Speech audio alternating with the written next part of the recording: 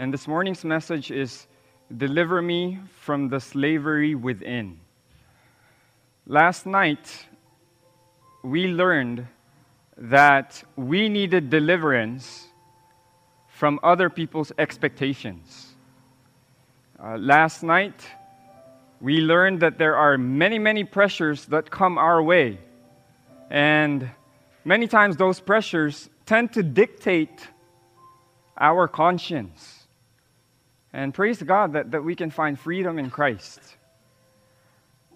However, if you really think about it, many of these pressures, though we ask God for deliverance, we naturally tend to gravitate back and become people pleasers.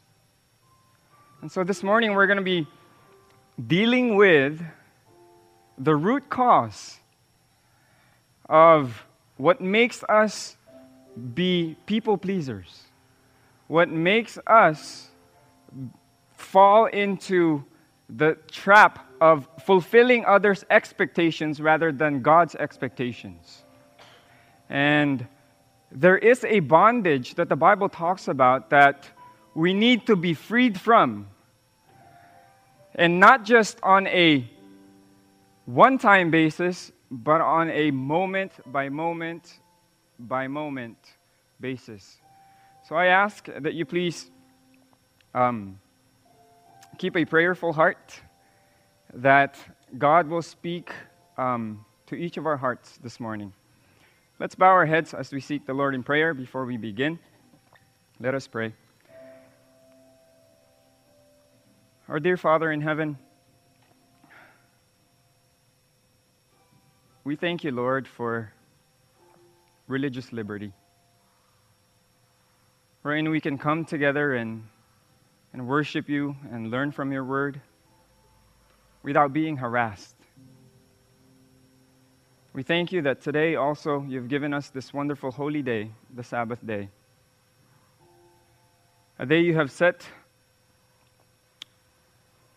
so that we can have an intimate moment with you. But Father, we understand that we are, just as the song says, sinners. And so we ask that you please cleanse us from all unrighteousness. May this day be a reminder to us that you can sanctify us. And so that, Lord, there won't be any hindrance for your Spirit to freely move into our hearts and minds. We ask for the outpouring of the Holy Ghost to be upon here. I pray, O Lord, claiming the promise that Christ received, Isaiah 50, verse 4. You have given him the tongue of the learned, that he should know how to speak a word in season to them that is weary. And I know that all the promises in Christ are amen, are yes.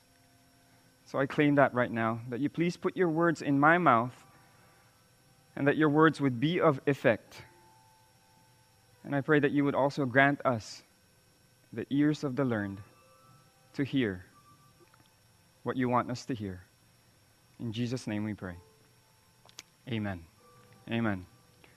Good morning. For those of you who are just arriving, come, have a seat. I think I'm gonna try not to move a lot because the microphone tends to fall. I have a weird ear.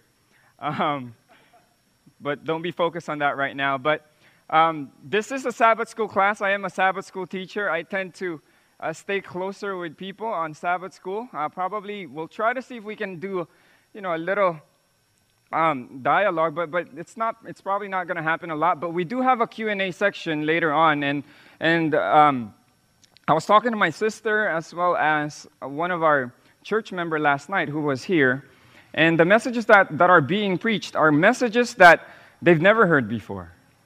And so, messages that are somehow new to us, we need to kind of dialogue about it and examine the Word of God together. And so we have a Q&A section this afternoon, and I ask that you write up questions down, and then we're going to deal with them this afternoon. But this morning, we're going to be talking about deliverance from slavery within. And if you have your Bibles with you, I ask that you please turn with me to Galatians chapter 5, and beginning in verse 1. Galatians chapter 5, beginning from verse 1. And the Bible says here, this is the Apostle Paul talking to the people of Galatia. He says, "Stand fast, therefore, in the liberty wherewith Christ has made us free, and be not entangled again with the yoke of bondage." It's very interesting that in this verse, we see many things, just as we see in many verses of the Bible. It says here that we had been set free. Jesus Christ had made us free, which means the freedom that many people long has already been provided. It's already been prepared for us. And another thing about this verse is it says that we actually need to stand fast. That means we need to watch out. We need to make sure that we're remaining in the liberty wherein Christ has made us free. Freedom is something that we have to continue to struggle for, to make sure I remain in freedom. I don't know about you, but have you seen the article that Adventist Review has just passed regarding the literature evangelist in Louisiana, Arkansas conference? There are people out there right now that are not allowing freedom of speech and freedom to express religion in that area. And somehow, our people found it a necessary thing to fight for liberty. Actually, in Galatians chapter 5, verse 1, it says here, "Stand fast, therefore, in the liberty wherewith Christ has made us free." I read it in my original language, in my original tongue, which is Tagalog, and it's translated in a very different way. And I said, why is it translated that way? Then I looked at it in the English Standard Version, as well as Young Literal Translation, and if we would look at it, it actually translates it the way it's translated in my native tongue. And the Bible says there in English Standard Version, it says that for freedom, Christ has set us free. For freedom, Christ has set us free. In other words, the reason why Jesus set us free or made us free is for the purpose of having freedom. The reason why Jesus Christ came down here is to give us liberty of conscience. The reason why Christ made sure that He would die on the cross is to make sure that you and I can make our own conscious decision regardless of any pressure that comes from without. Freedom is something that is very important to God. And freedom is something for Christ is a more than good enough reason to die for. To give you and I freedom. For freedom, Christ has set us free. And it is this freedom that God wants us to hold fast, to stand fast, to make sure we're in it, to make sure that we're making decisions not based on people's expectations, not based on what others are manipulating us to do, but rather stand because we've examined everything, we've examined all sides, and I make the decision for myself. In reality, we're all accountable to God individually. My parents, though they can influence me, are not accountable for my decisions. Each individual has their own accountability to God. Now, it's another interesting point here that freedom is something that God emphasizes a lot. Last night we learned that where the Spirit is, there is liberty. In other words, if there is some sort of manipulation, if there is some sort of bondage, if there is some sort of captivity, the Spirit of God is not there. If the way we function is to manipulate other people, we can make sure that the Spirit is not moving through us. And why do you think freedom is so important to God? Why do you think liberty of conscience is so important to God? The Bible says in 1 John chapter 4, it's a memory verse that many young people memorize, as well as verse 16. God is love. God is love. And there's an interesting way in which love works. It says here, God does not force the will of His creatures. He cannot accept a homage that is not willingly and intelligently given. A mere forced submission would prevent all real development of mind or character. It would make man a mere automaton. There is something about love. Love cannot be forced. There is also something about love. Love never works by force because it will no longer be love. To illustrate this, if someone comes up to me and has a gun and points at me and tells me, "Hey, JR, start dancing or I will shoot you." Do you think I will start dancing? You better believe it. I want to preserve my life. If that person tells me, "Go do jumping jacks," do you think I'll do jumping jacks? You better believe it. But if that person tells me, "Love me or I will shoot you," it's impossible for me to do that. I cannot do that with I cannot do that freely on my own. You cannot force love. Love cannot be enforced. And actually, if we work through force, if, for example, I just learned this, I'm starting to read about, how to discipline children, being married for 2.5 years. It could happen anytime, And so, I just learned this.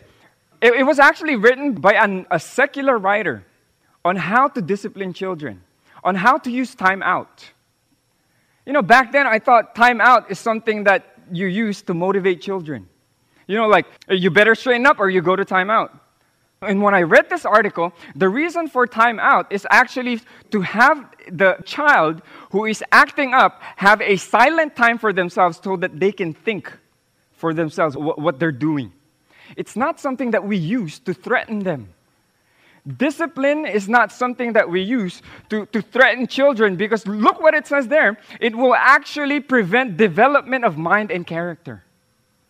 I don't know if you're seeing that there. It would impede growth rather than let growth happen. Continuing on, another thing about love is God's character. And the law is the transcript of God's character, which means that God governs through love. Spirit of Prophecy says here, but in Desire of Ages, page 22, Sister White says here, the exercise of force is contrary to the principles of God's government. He desires only the service of love, and love cannot be commanded. Let me read that again. Love cannot be commanded. In other words, it's a demand type of command. Love cannot be commanded. It cannot be won by force or authority. Only by love is love awakened. That's an interesting point. It tells me that the way God works is through love, which means that God doesn't try to pin us into submission. Nor does He threaten us or punish us so that we would do what He wants us to do. He doesn't do the discipline that we do. He doesn't do what man does to their children. If you don't do this, you will get a spanking. God doesn't do that. He wins us with His love. Stand fast in the liberty wherein Christ has made us free. For freedom, Christ has made us free. Which means that in order for a loving relationship to happen, there must be complete liberty for a person to actually make a decision for themselves. And I think this is something that is missing in our churches, missing in our homes, and missing in our individual lives. As a matter of fact, God doesn't even expect us to initiate anything at all, because we won't until we first get a revelation of who He is by seeing what He does for us. I don't know if you caught that. The way God works is He doesn't focus on what we need to do first. He wants us to focus on is who He is first and what He does. And then by seeing what He does and who He is, then we can make the decision to do whatever it is that He commanded us to do.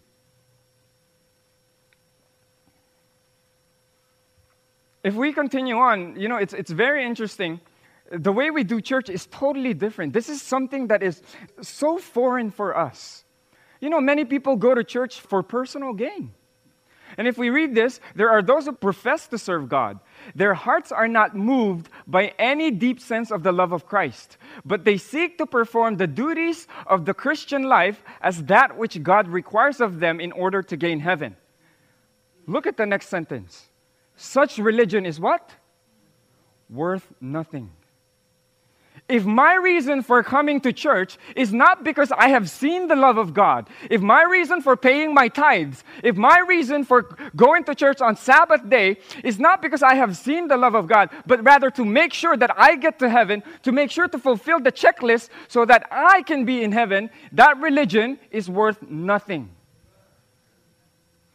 It is worth nothing. The only thing that should compel us is the love of God. Again, this is a very foreign concept for many of us because many of us were pressured or manipulated into doing things when we were young. How many of you were pressured when you were young? I was pressured to go to church. I was pressured to do good in school. It's just, I thought that's how the world works. Pretty soon later on, I had people under me and I put pressure upon them. And I know how to put pressure upon them because I became expert from my parents. Got it from them. I remember, in church service, in church, have you ever had the problem where people always sit in the back and they never sit in the front? You know what I used to do? I used to call them out for sitting in the back. I used to make them feel bad for sitting in the back. And they would sit in front. I thought I've accomplished my task. But sooner or maybe later, the people that are coming inside the church, whenever I would give lessons, start to become less and less and less. It doesn't accomplish the task. It doesn't accomplish the task. Because many of us were pressured and manipulated when we were children into doing things when we were young, and probably thought that that's how it goes for heaven as well.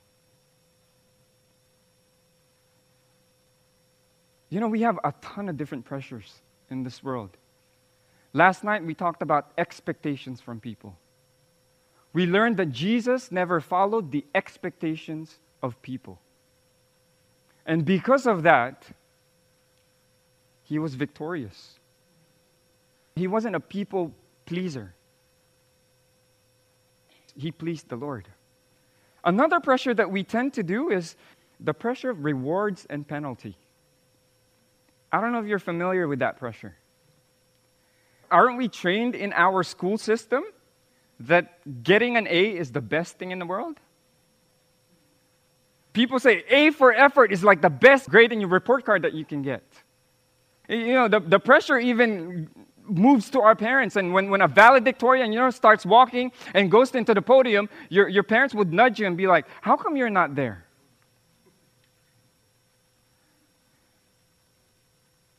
Why aren't you up there? Now let me ask you though, will only A students get into heaven?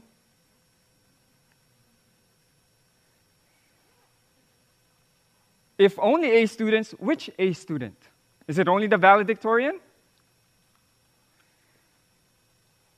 What about people who get C's and D's and F's?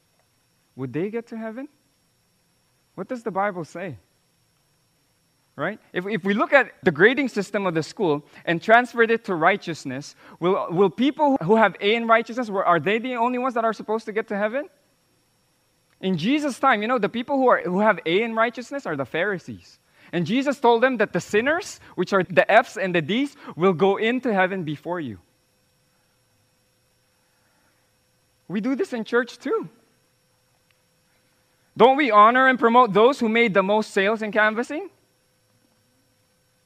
Right? We put them in front and let them give the testimony because he knows what he's doing. And sometimes in Bible working, we interview the one with the most Bible study contacts, with the person who had brought in the most people in the church. And the people who only had one Bible study contact, forget him. He's not doing his job. We do this too when we want to raise money. Don't we honor or make mentions of the person that had donated the most amount of money? The evangelists and pastors who win the most souls, 100 souls in a year, they get a special commendation. With 50 Bible workers, none of the Bible workers are ever mentioned. It's very interesting. Or the musicians. Those who perform flawlessly, they get applauded. The person who worked so hard and practiced, missed one note, he doesn't get an applaud. He doesn't deserve it. He made a mistake. All these pressures we put on, and these pressures that we use just to motivate people, just to make people strive harder, sometimes can cause depression for people. I remember, I've met so many people who stopped doing work for the Lord just because they cannot meet the expectations. And because they cannot meet the expectations, they start to think that something is wrong with them and that God is not blessing them and that God does not love them, and they soon leave the church.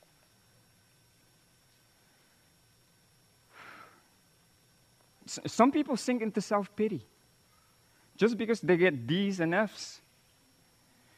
And just because they cannot receive the applaud or to fulfill the standard that we had set upon them. But there's a greater problem than that.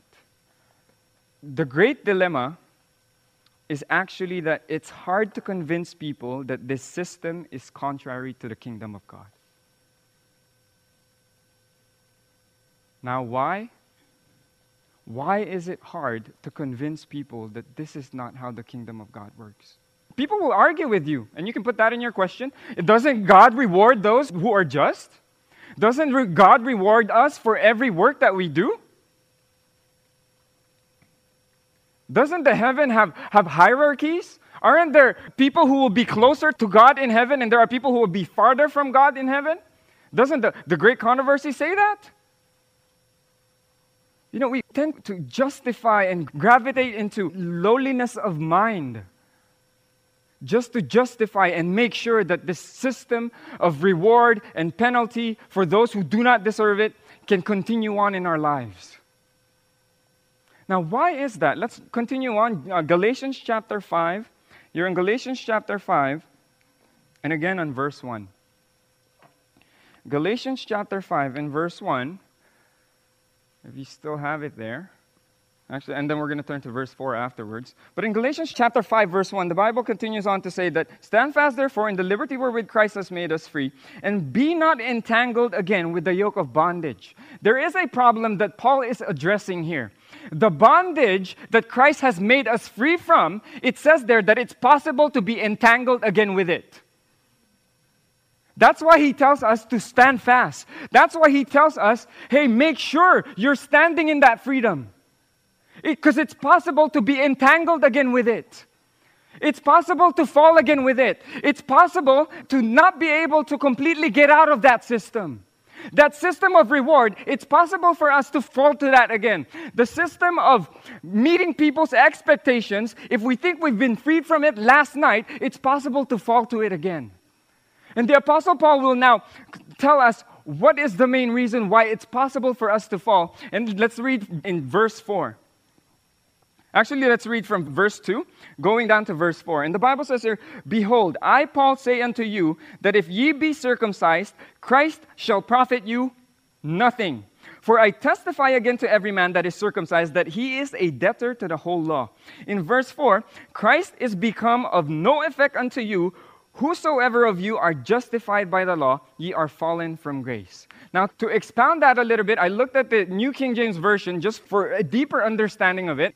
Paul is saying there, you have become estranged from Christ. That means you had been cut off from Christ. Christ became a stranger to you. And it says here, the reason why he becomes a stranger to you, it's because we're trying to attempt to be justified by the law. We're trying to gain heaven through our own works. The bondage that Paul is talking about in verse 1, the yoke of bondage wherein we can be entangled again, is the bondage of legalism. The bondage of attempting to relate to God and attempting to gain heaven by my own works. Do not be entangled again with the yoke of bondage, that bondage of legalism. A bondage of trying to be righteous by our own works. A bondage of trying to be righteous so that I can be rewarded. What is legalism, by the way? Legalism is an orientation toward God and salvation that is self-centered rather than Christ-centered. Let me say that again. Legalism is an orientation toward God, which means I can come to God through what I present. I can come to God on my own terms, my own works, my own doing. Does that sound familiar? It should be familiar because we read it in Genesis. Remember Cain? He presented his own works, his own doing. Now, in justification by works, self is the focus, not Christ. Self is the focus, not Christ. We come to God based on what self can do, but didn't Jesus say the only way we can come to the Father is through Him? It is self-focus, not Christ-focus. And there's another trap regarding this. Actually, I didn't put the quote up there. But it says here in Thoughts from the Mount of Blessing, page 123, the effort to earn salvation by one's own works inevitably leads men to pile up human exactions as a barrier against sin. All this, which means all the effort to earn salvation by one's own work, turns the mind away from God to self. All legalism turns my mind away from God to focus on self. My brothers and sisters, we've identified the problem, why it's possible to continue to fall back from the bondages that this world can give us. The reason for that is self is not crucified. Self has not died. By the way, legalism is different from heartfelt obedience.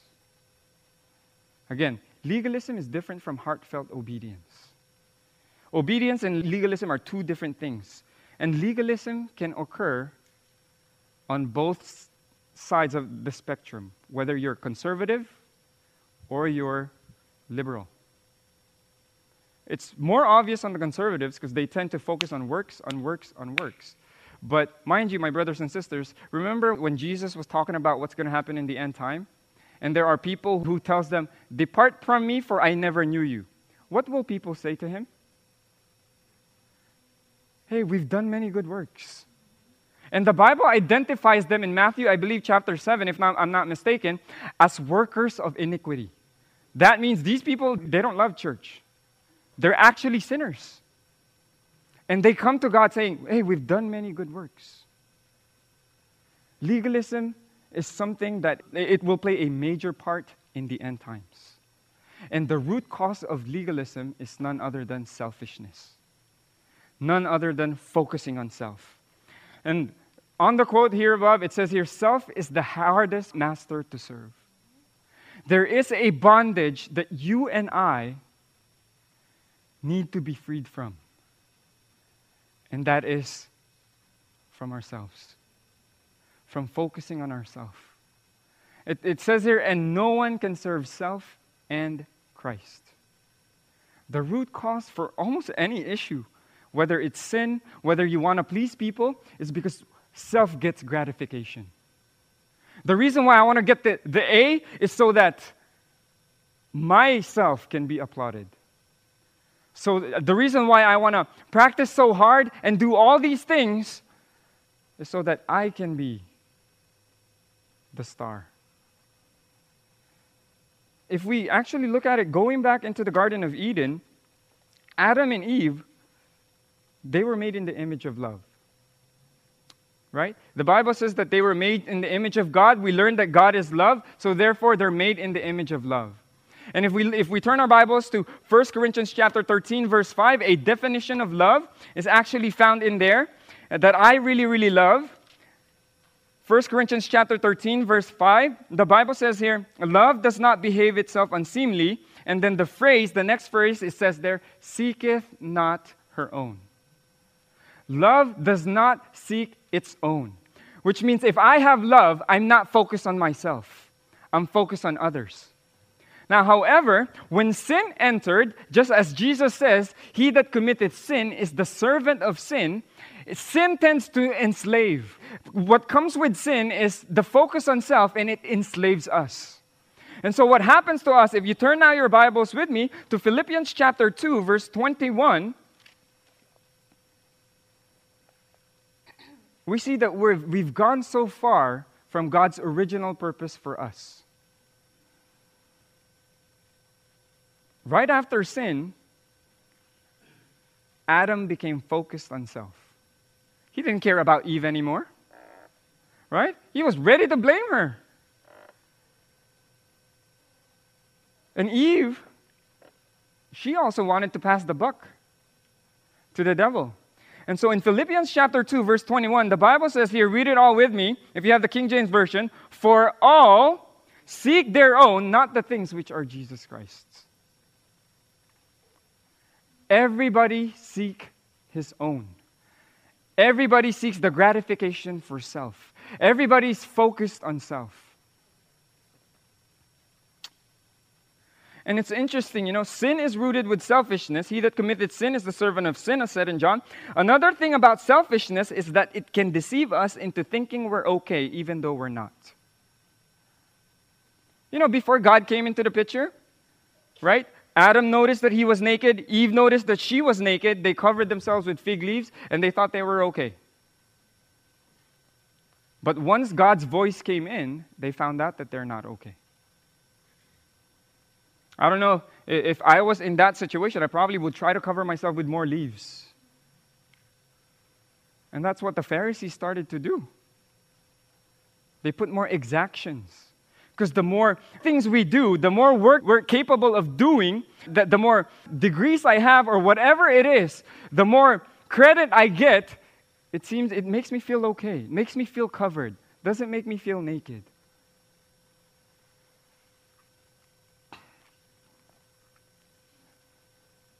Look at this in Steps of Christ, page 58. It is true that there may be an outward correctness of deportment without the renewing power of Christ. The love of influence and the desire for self-esteem of others may produce a well-ordered life. Self-respect may lead us to avoid the appearance of evil.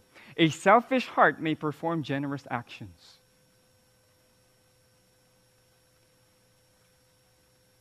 Self deceives. Sometimes, have you ever gone to church and there's so many things that you do? I used to do this. Last night, Pastor Kiala was talking about how some people had 16 offices in the church? I fall in that category, maybe half of that. I used to do everything in church.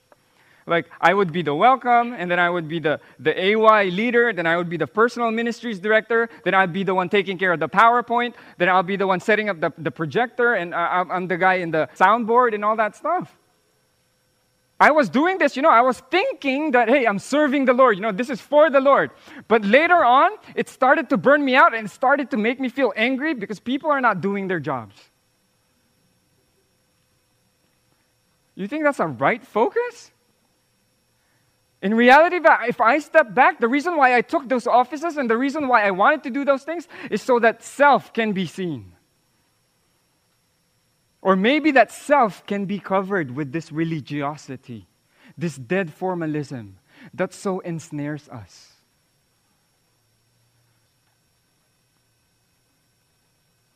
And do you want to know what's a good check? Whether we're in it for self or not? Let's turn to Galatians chapter 4, verse 29. Sometimes I try to catch myself if I'm all about self or am I really for God? Galatians chapter 4, and beginning in verse 29, the Bible says here, actually just verse 29, but as then he that was born after the flesh persecuted him that was born after the Spirit, even so it is now. One of the best ways to check whether that we're motivated by self is when we start to look at other people and we see ourselves better than them. When we start to look at the people who are doing bad and we feel good because we're higher than them, because we're not doing bad. It's the same thing. If you turn to Galatians chapter 5 and verse 15, but if ye bite and devour one another, take heed that ye be not consumed one of another. We would bite and devour one another. In Luke chapter 18, verse 9, it's interesting here. Jesus is actually talking about the parable of the Pharisee and the publican. And he says there, and he spake this parable unto certain which trusted in themselves that they were righteous. So these are self-righteous people. And what did they do? They despised others. When we start to see that there is something better in us than others, we're on the wrong path. We're on the wrong path. When we start to see that, hey, I get an A and this one's an F, I deserve more, we're in the wrong path. When we tend to get mad at people because they're not doing their job in the church, we're on the wrong path. The Bible says that we need to bear their burdens. We need to bear their weaknesses. If we think ourselves better than others, we're deceiving ourselves. But there's an interesting thing. Being so focused in self gives us so much unrest. The pressure sometimes is too much for us. However, to crucify self, to deny self, is the hardest thing to do.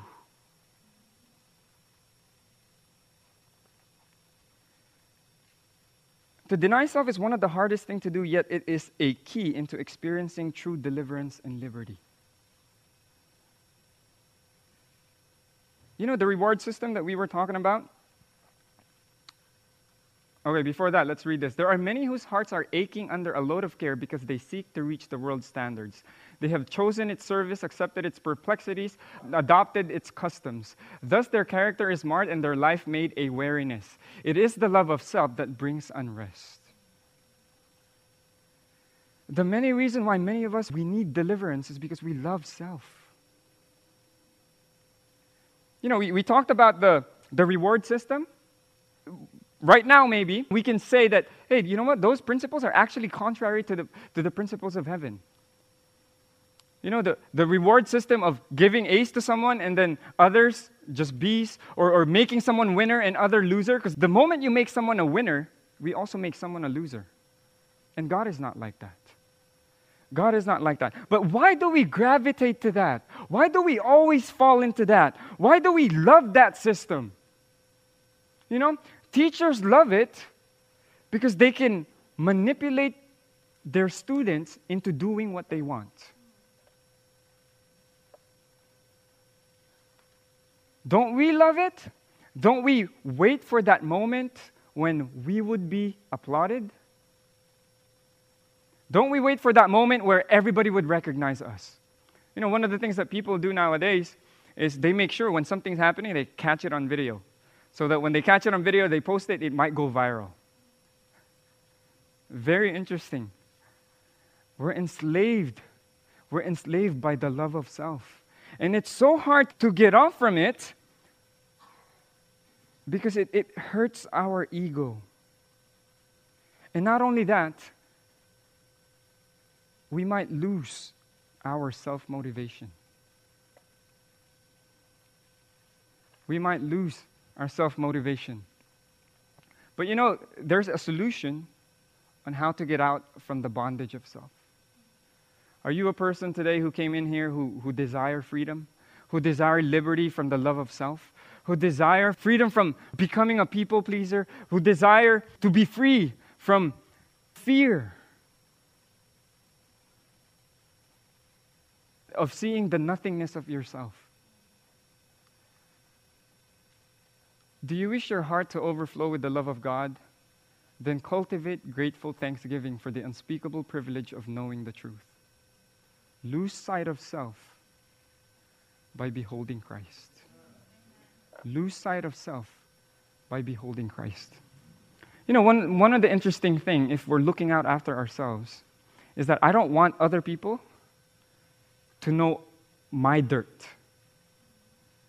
The thing with it is, I love my sin, but I hate yours.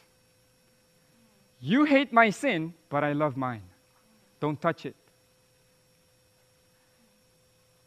The moment someone starts to tell us that, hey, you're this, you know, there's something wrong with you, bro. Maybe you need to come to Christ more. We're like, man, you're hurting my ego.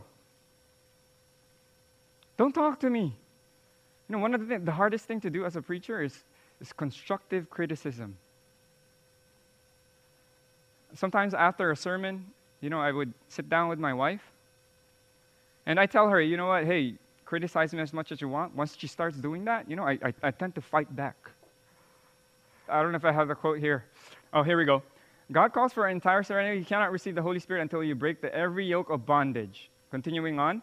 The abiding rest, who has it? That rest is found when all self-justification, all reasoning from a selfish standpoint is put away. You know, when we're sitting down and she's telling me that, hey, you know what? You say this too much. Hey, you know what? You tend to stutter.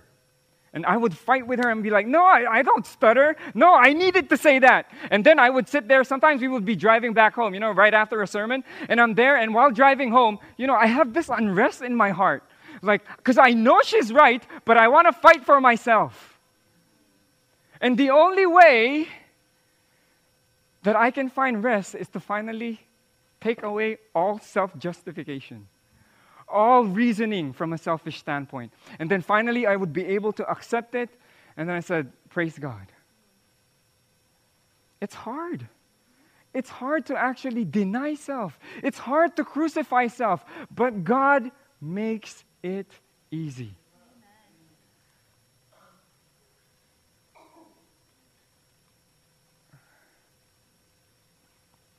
It's hard to actually admit that we're broken.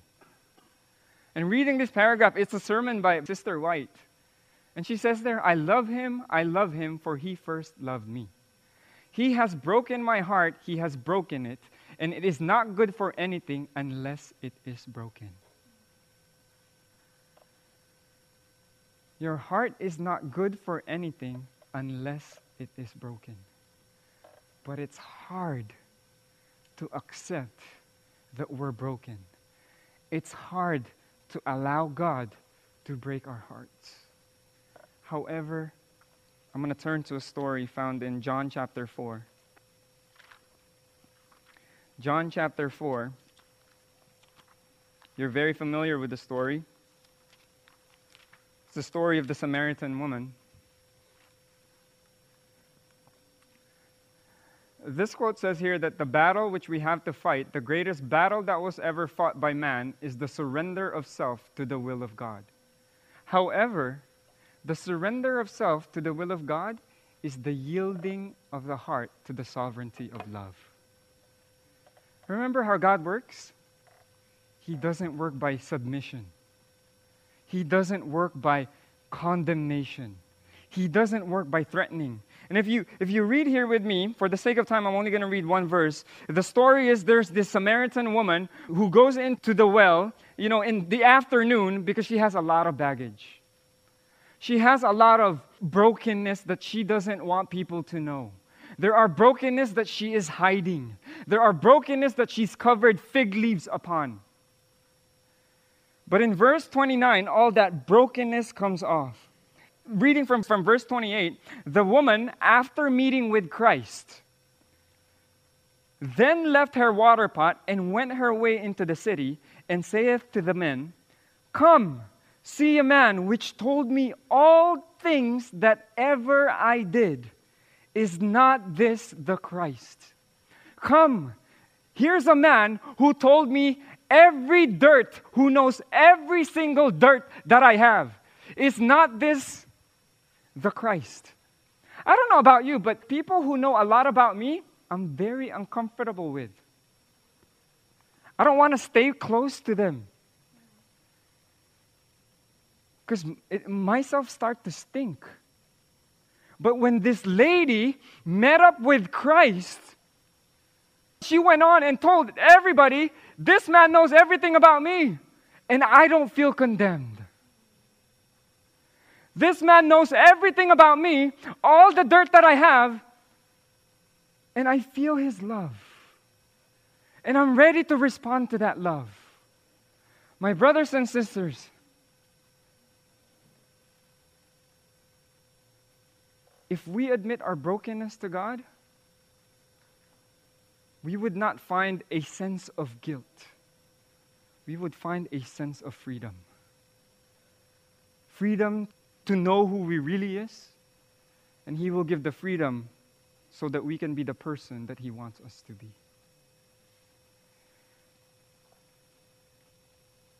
It's very interesting that you and I do not have love, and that love can only be found in God. All the self-seeking will be lost if we focus on the selflessness of God. My wife is going to come up here. She's going to sing a song. And while she is singing, if you're a person who's suffering the slavery of self, stand up and as a sign of you telling God, Lord, I have a problem. I love myself so much. I don't know how to be broken. I don't want to be broken. But somehow this preacher is saying that it's okay to be broken. And so I'm standing up and I want to be broken.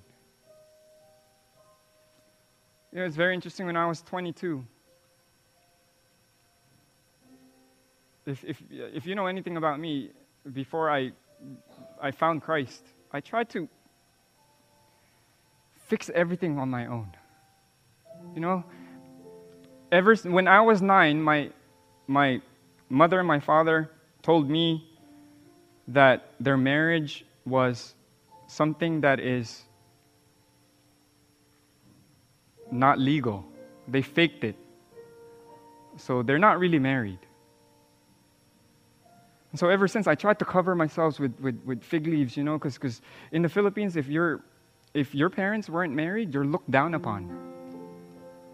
And I tried to make sure, you know, I get good grades so that people won't look down on me. And I tried relationship, and I said, you know what, I'm only going to have one relationship, and that's it. You know, I'm going to show people that you don't need to, you know, many girlfriends in order to have, in order to have good relationship as husband and wife. But when I was 22, everything was not going my way. When I was 9, I told God, look, Lord, if you don't fix this, I'm not talking to you again. At 22, I found myself broken. My mom hated me. I hated my mom. The girlfriend I was with at that time, the ex-girlfriend that I had, hated me and I hated her. Everything just was falling apart. You know, after how many years is that? 13 years? I had the courage to finally kneel down and say, Lord, I give up. I give up. You do your thing. If that's something that you want, I ask that you please stand up as my wife will now sing the appeal song. God wants us to be delivered from slavery that is within us. And the way in which He liberates us is to break us. But when He breaks us, there is no sign of condemnation, because He Himself was broken. And because He loves us so much. Is there anyone else who would like to take a stand and say, Lord, I want to be broken for You. I'm surrendering all to You. If that is you, I ask you that you join us. God bless you, sister. God bless you. Let us pray. God bless you. Let us pray. Our dear Father in heaven, we thank You, Lord, that we can find deliverance in Jesus. And this deliverance, though we think it will crush us, it doesn't. Rather, we find a gentle, wooing spirit tugging at our hearts, the sovereignty of the love of God. And so, Lord, we're standing on our feet, asking You that You please deliver us from self, so that the other pressures that this world can give us would no longer have power upon us. For the motivation, the only thing that constrains us is our love for You that was initiated by Your love for us. Do for us, O Father, what we cannot do for ourselves. In Jesus' name we pray. Amen. This media was brought to you by Audioverse, a website dedicated to spreading God's Word through free sermon audio and much more. If you would like to know more about Audioverse, or if you would like to listen to more sermons, please visit www.audioverse.org.